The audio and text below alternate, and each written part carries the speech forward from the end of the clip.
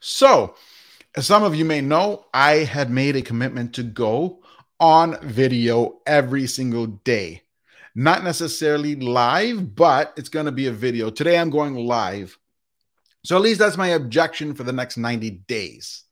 So today I was thinking about things, and a lot of times we go through life hearing that we need to come up with content, we need to do video, we need to get online, we need to make change. Many times we are told that content creation, getting on, being updated with technology is the way to grow your business. We tell ourselves that what we have done up until now has worked perfectly fine. It is our way of doing things until it's not. We can often resist change, and despite the outcomes, but regardless of what we do, things change all the time. So, whether we do it by choice or by force, it's going to change. Now it's up to us to adapt. You know what I mean? Like, is it easy to do video?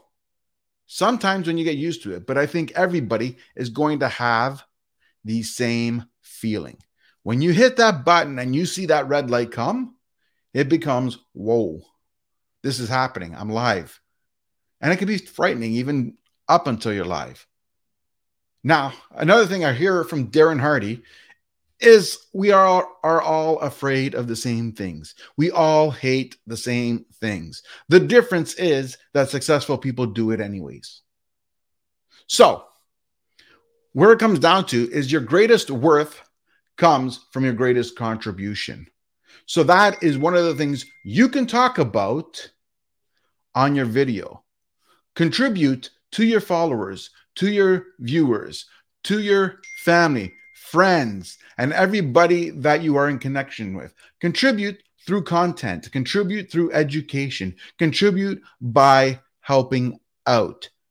Now that's an opportunity. Any way you can educate a person is a way of helping them out. Anything you can do that you can record as content, record your lifestyle. It provides value. People see what's going on and sometimes can use that to relate to stuff that they do and maybe give themselves the courage to move forward the way that you are moving forward. Sometimes that's all that's needed. So if you want to grow, you got to do things you're uncomfortable with. Again, it goes back to your greatest worth comes from your greatest contribution.